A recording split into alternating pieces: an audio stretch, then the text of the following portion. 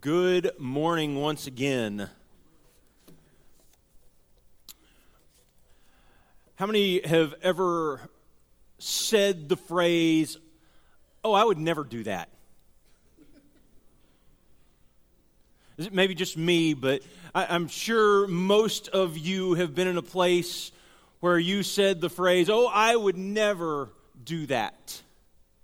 And inevitably, when we say that, most of the time, we find ourselves on the other side at some point doing the very thing we said we would never do. If you are a parent, I'm sure you could think of hundreds of examples of, "Oh, when I have kids, I would never do that." And then you have kids and it's, "Well, maybe just this time I would do that."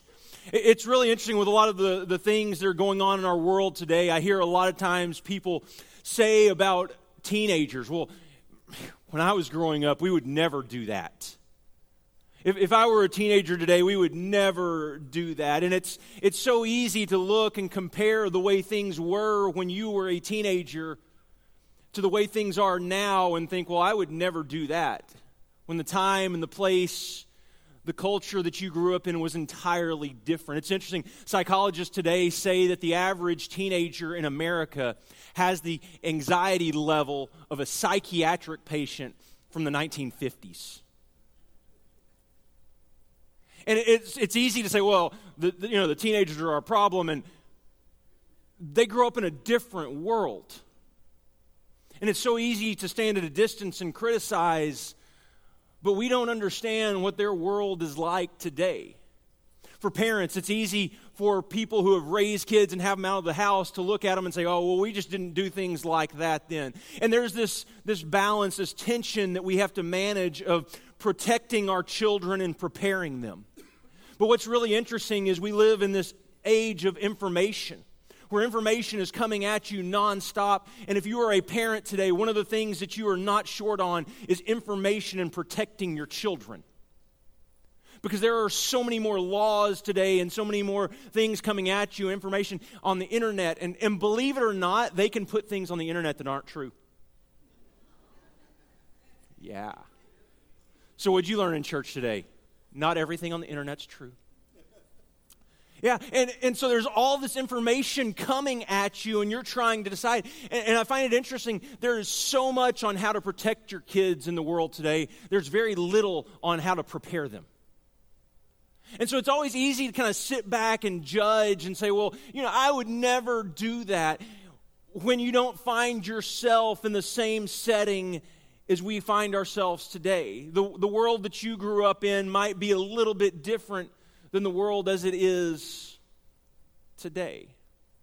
And see, I found myself as we read Hebrews looking at this church, these believers who have fallen away or discouraged in their faith, and I have the tendency to say, "Well, I would never do that. That would never happen to me. I would never get to the point where I started to question Jesus. I would never get to the point where I started to get so discouraged in my faith, I wasn't even sure about meeting together. I would never get to that point." And it's so easy, I think, when we're sitting here on the inside to assume that we would never find ourselves where they were. And it's really interesting as the preacher here in Hebrews is reminding them, this is towards the end. We're going to fast forward just a little bit in this sermon. You don't need me to do that, but the Hebrew writer to fast forward a little bit in his sermon. In chapter 10, he says this: "Remember those earlier days after you had received the light, when you endured a great conflict full of suffering. Sometimes you were publicly exposed to insult and persecution. At other times, you stood side by side with those who were so treated. You suffered along with those in prison and joyfully accepted confiscation of your property, because you knew that you yourselves had better and lasting possessions. So do not throw away your confidence. It will be richly rewarded. He's talking to a group of people who have suffered for their faith, who have lost possessions because of their faith. Because of the world they live in, they are enduring this difficulty, and they're starting to question and they're starting to doubt Jesus, Messiah, and ask the question, well, okay, what are we supposed to do? And the writer, his whole point in this book is simply to say, listen, God can be trusted. For our family right now, we're really having to believe that. Most of you who are on social media know that we have some friends in Cleveland, Texas, whose child is 9 years old. He's my son, Ryan. He was his best friend in Cleveland. And he's been diagnosed with brain cancer. And they did surgery, and they did the radiation, and they found out that it was back. And that it had spread, and there was nothing else they could do. It's hard. It's hard when you receive news like this to remember that God can be trusted. Today, he goes to St. Jude. And they've been through just this major emotional roller coaster where they're told there's no hope, and there's a trial, and there's not, and now there's a trial, and today they're going.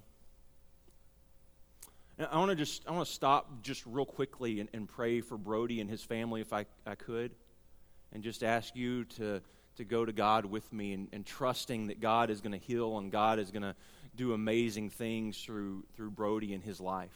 So if you'd pray with me. Father, we do thank you for this day. And Father, we do trust. Even when doctors and others say that there's no hope, Father, we know there is hope. And Father, we know that you are the healer, the great physician. And Father, we trust today in the healing power of Jesus, our Lord and Savior. We pray for safety in the travel.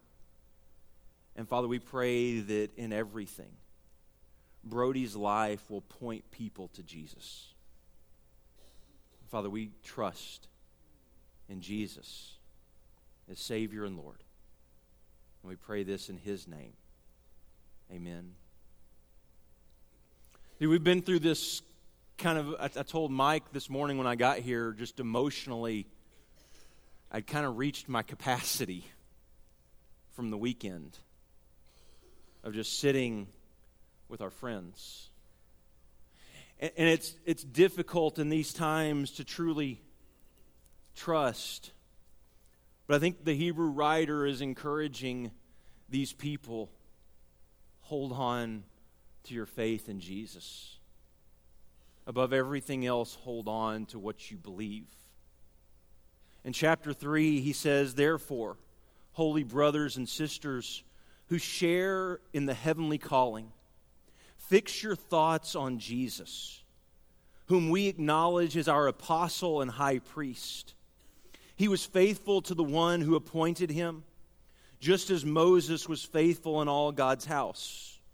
Jesus has been found worthy of greater honor than Moses, just as the builder of the house has greater honor than the house itself. For every house is built by someone, but God is the builder of everything.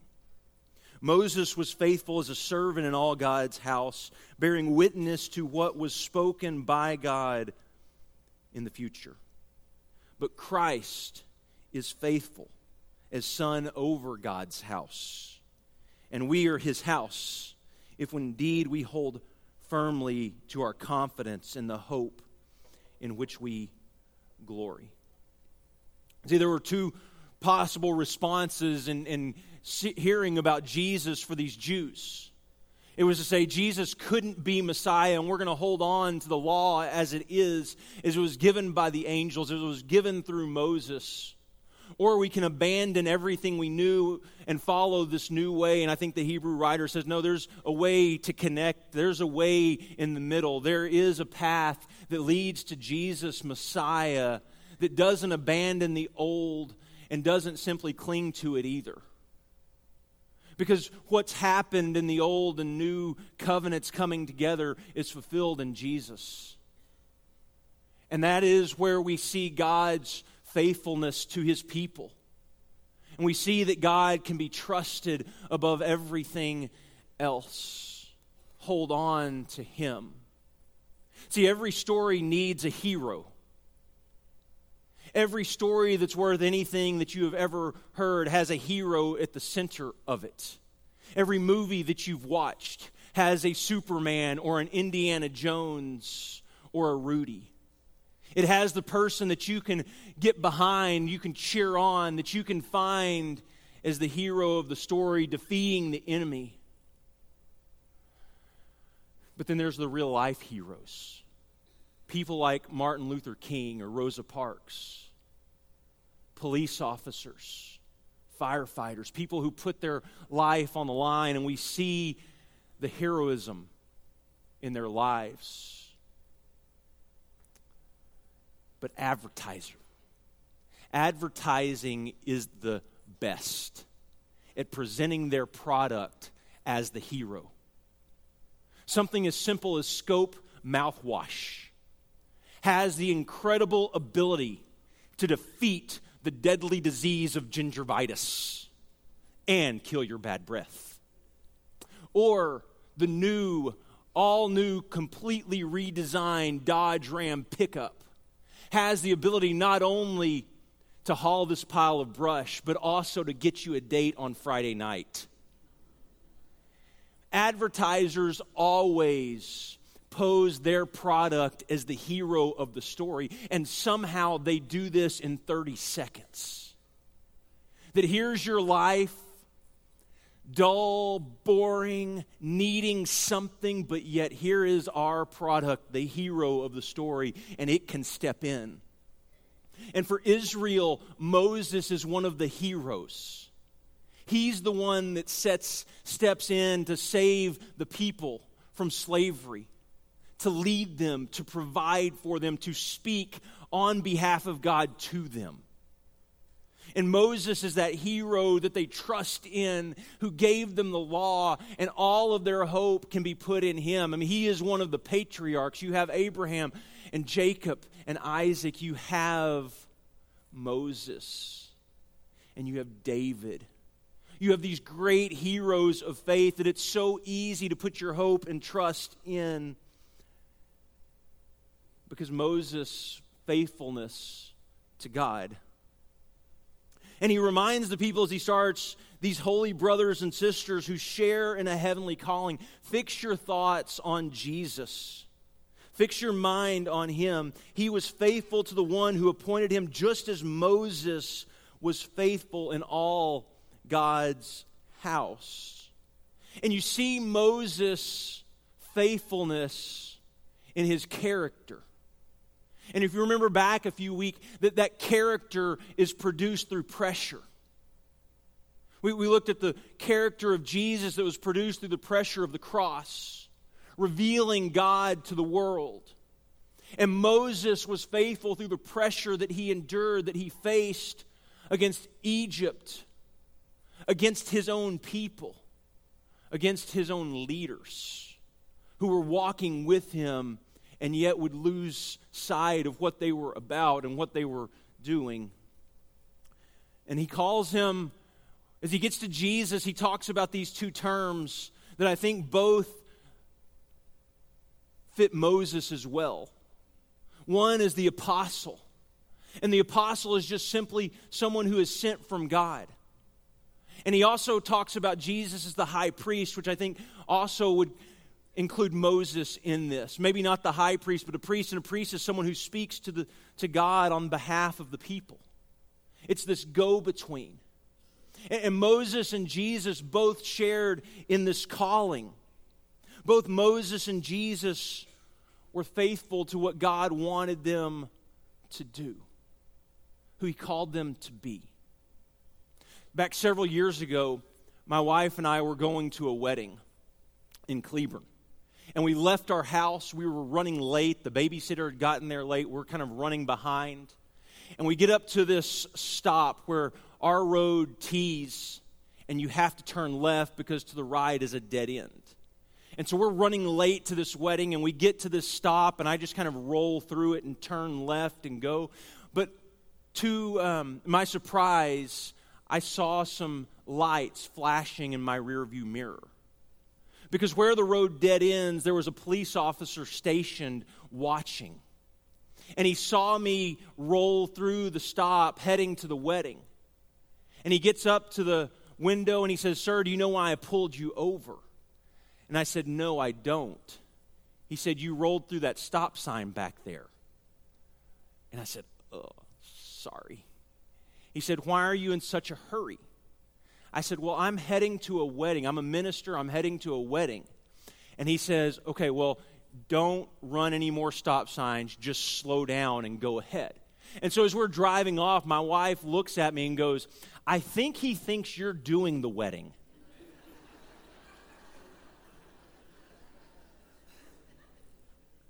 Details.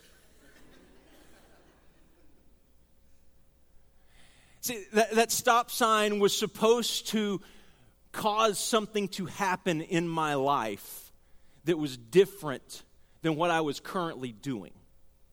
It was supposed to bring me to a complete and full stop where I looked both directions before turning. But I was so used to traveling this path. It's the way I went to work every single day. I drove it so often, I was so used to it that I just kind of rolled through it. And so the writer is saying, hey, you have this confession. And typically what we think of in confession in our world is, hey, I did it. Like the police officer. You rolled through the stop sign. Sorry, yeah, I did. Sorry. But confession in the sense that he uses it here, this confession that Jesus is Lord, that Jesus is Messiah, this confession that God raised Jesus from the dead, that we are part of his family, that God has separated us from our sin if we belong to him. That this confession is supposed to radically alter everything in our life. And a lot of times I wonder if we treat it just simply like the stop sign, where it may slow us down and it may make us think for just a second, but it doesn't radically alter the course and the trajectory that we are moving. That stop sign was supposed to bring me to a complete stop so that I had a chance to look around and see what was going on around me before I turned. And that confession, when you confess that Jesus is Lord of your life, is supposed to radically alter and reshape everything about who you are and what you do.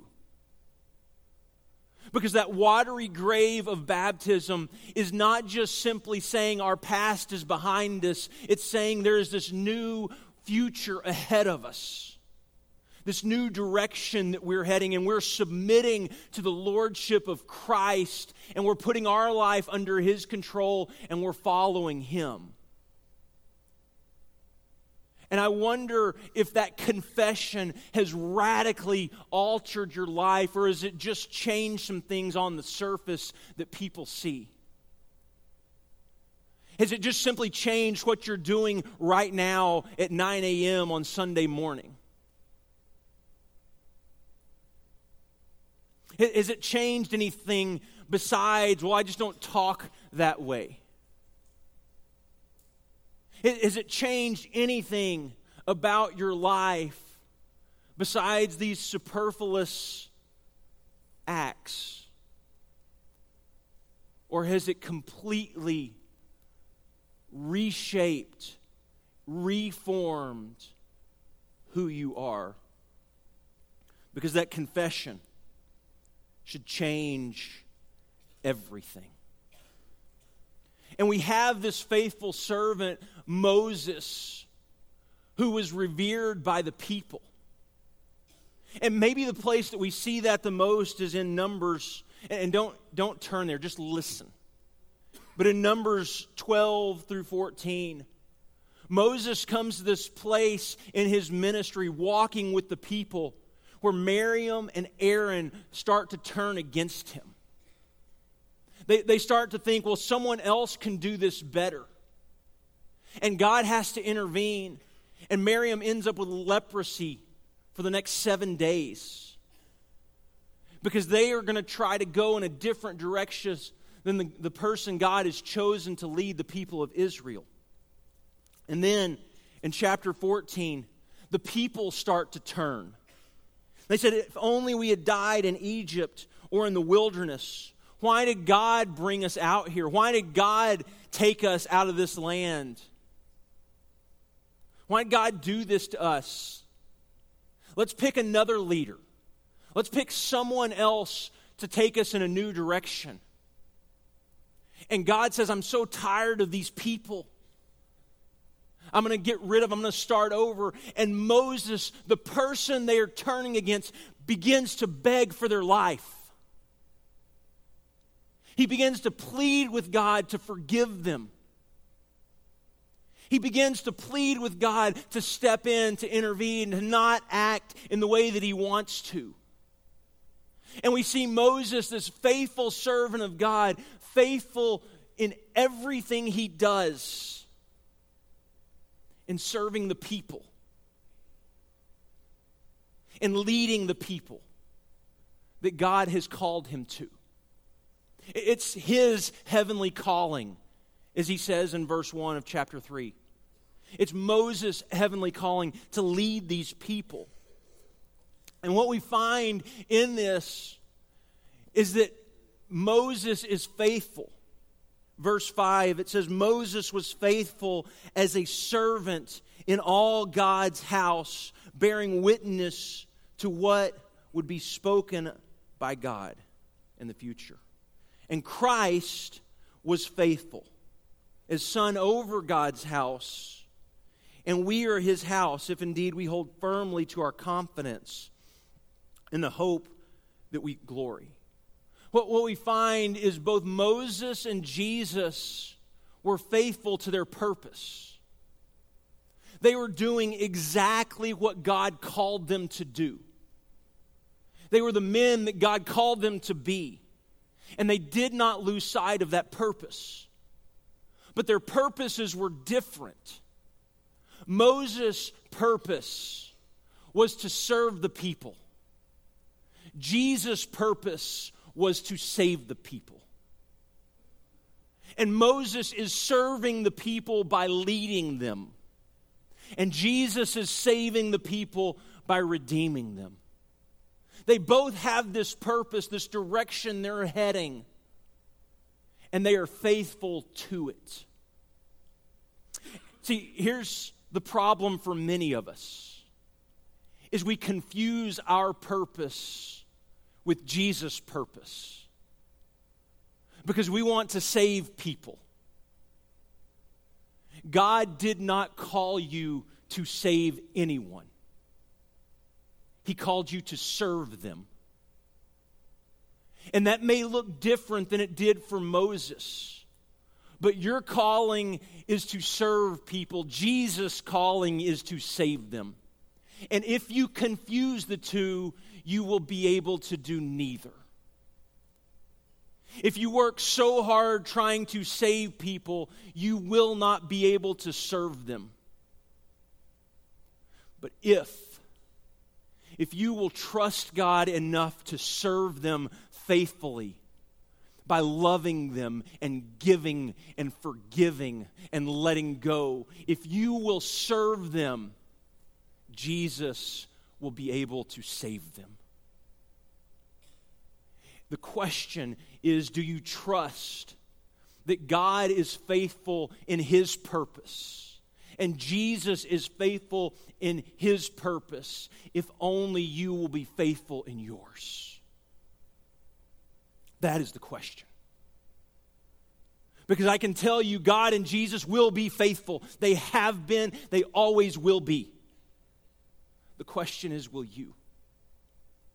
Will you be faithful to your purpose and to your calling to serve people, to love them?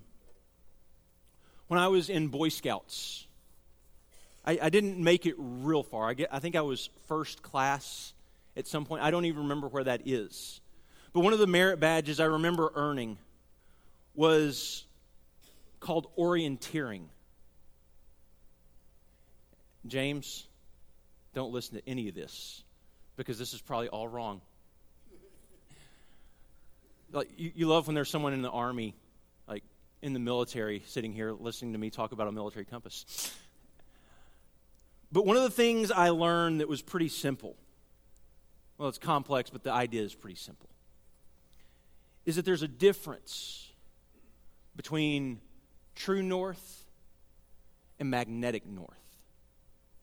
How many people know where north is? Point to it. So there's a lot of people directionally challenged or asleep.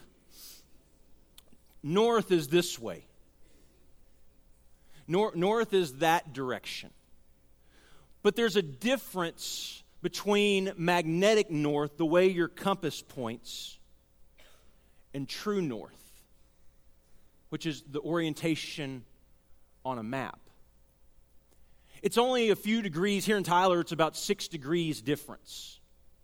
And so if we were to map out a chart from here on stage to the parking lot, we'd probably be only off by a few inches.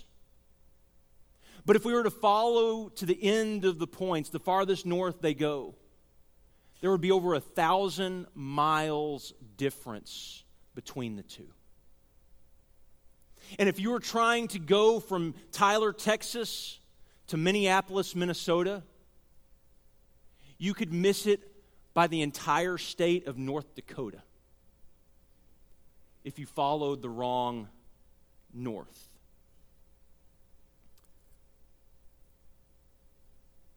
Seems pretty simple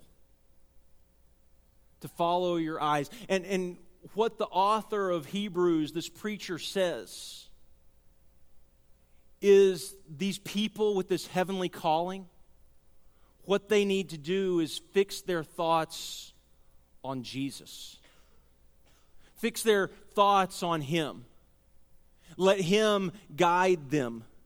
Let them move them. Let them follow Jesus. And last week, as we talked about this idea of faith, we talked about how important it is in our life. We didn't talk a whole lot about how we have faith.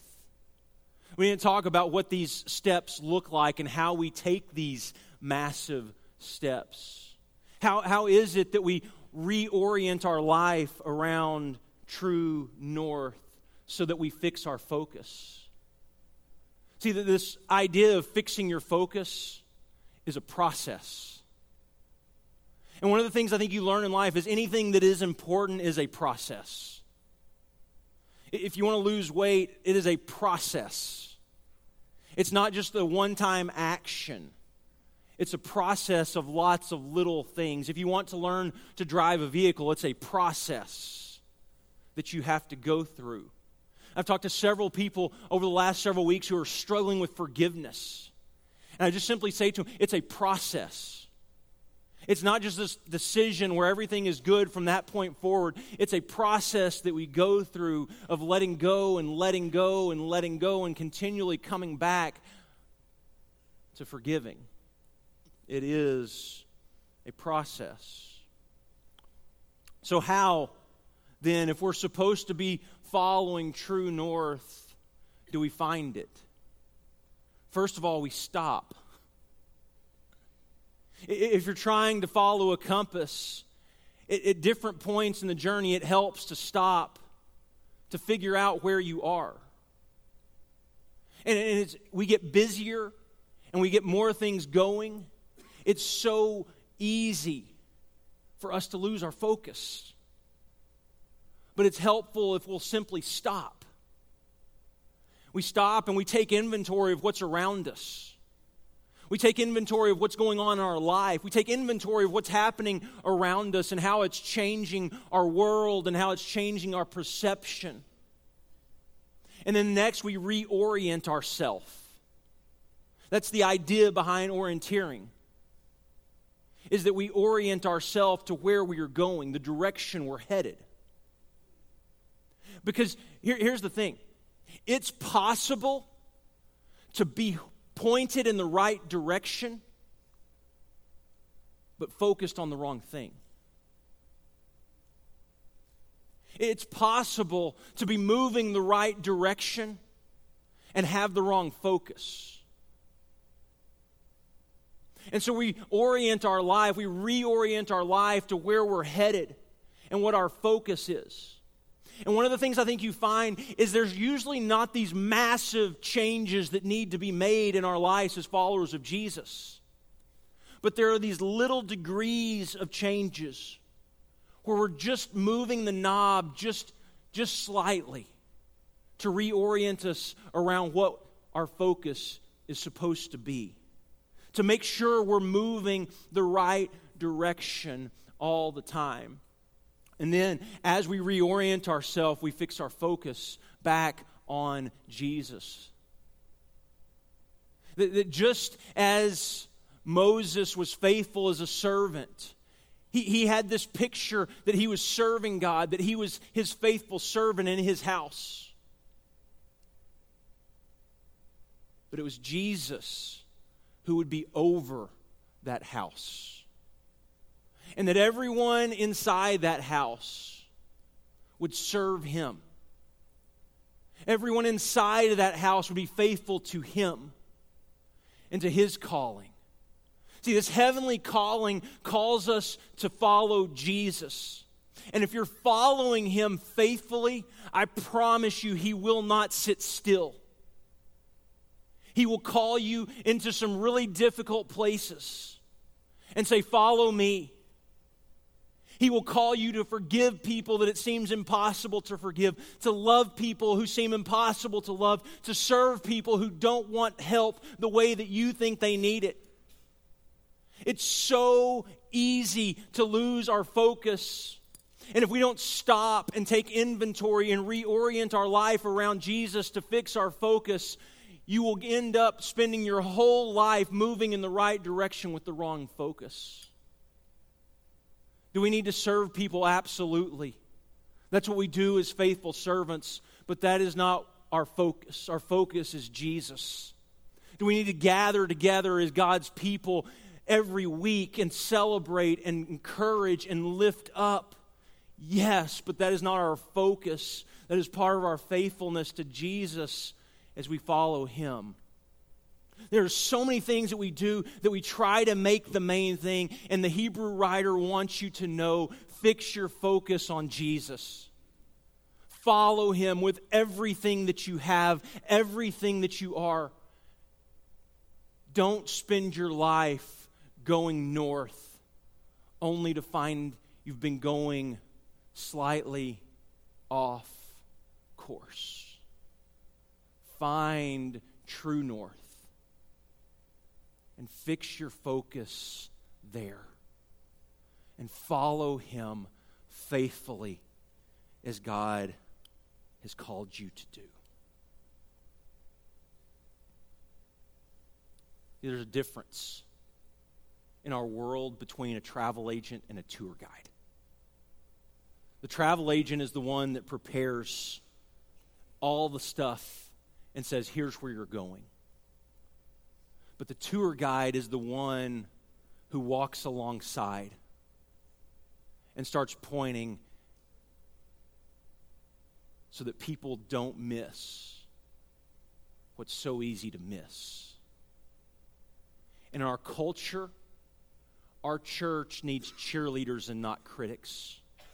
It needs tour guides and not travel agents. It needs people who are walking on this journey, fixing their eyes on Jesus, following him with all they are, and pointing out all the ways that he is at work in this world. We need tour guides and not travel agents. So, fix your focus. But before we pray real quickly, where's true north?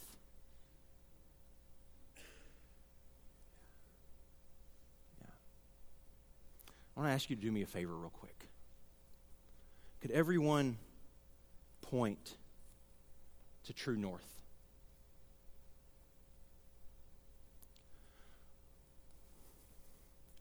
Because I want to send this to our friends in Cleburne, Texas today, to remind them where true north is.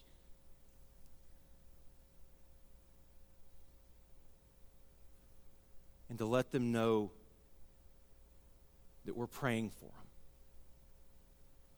And that we have our eyes fixed on Jesus as we follow him.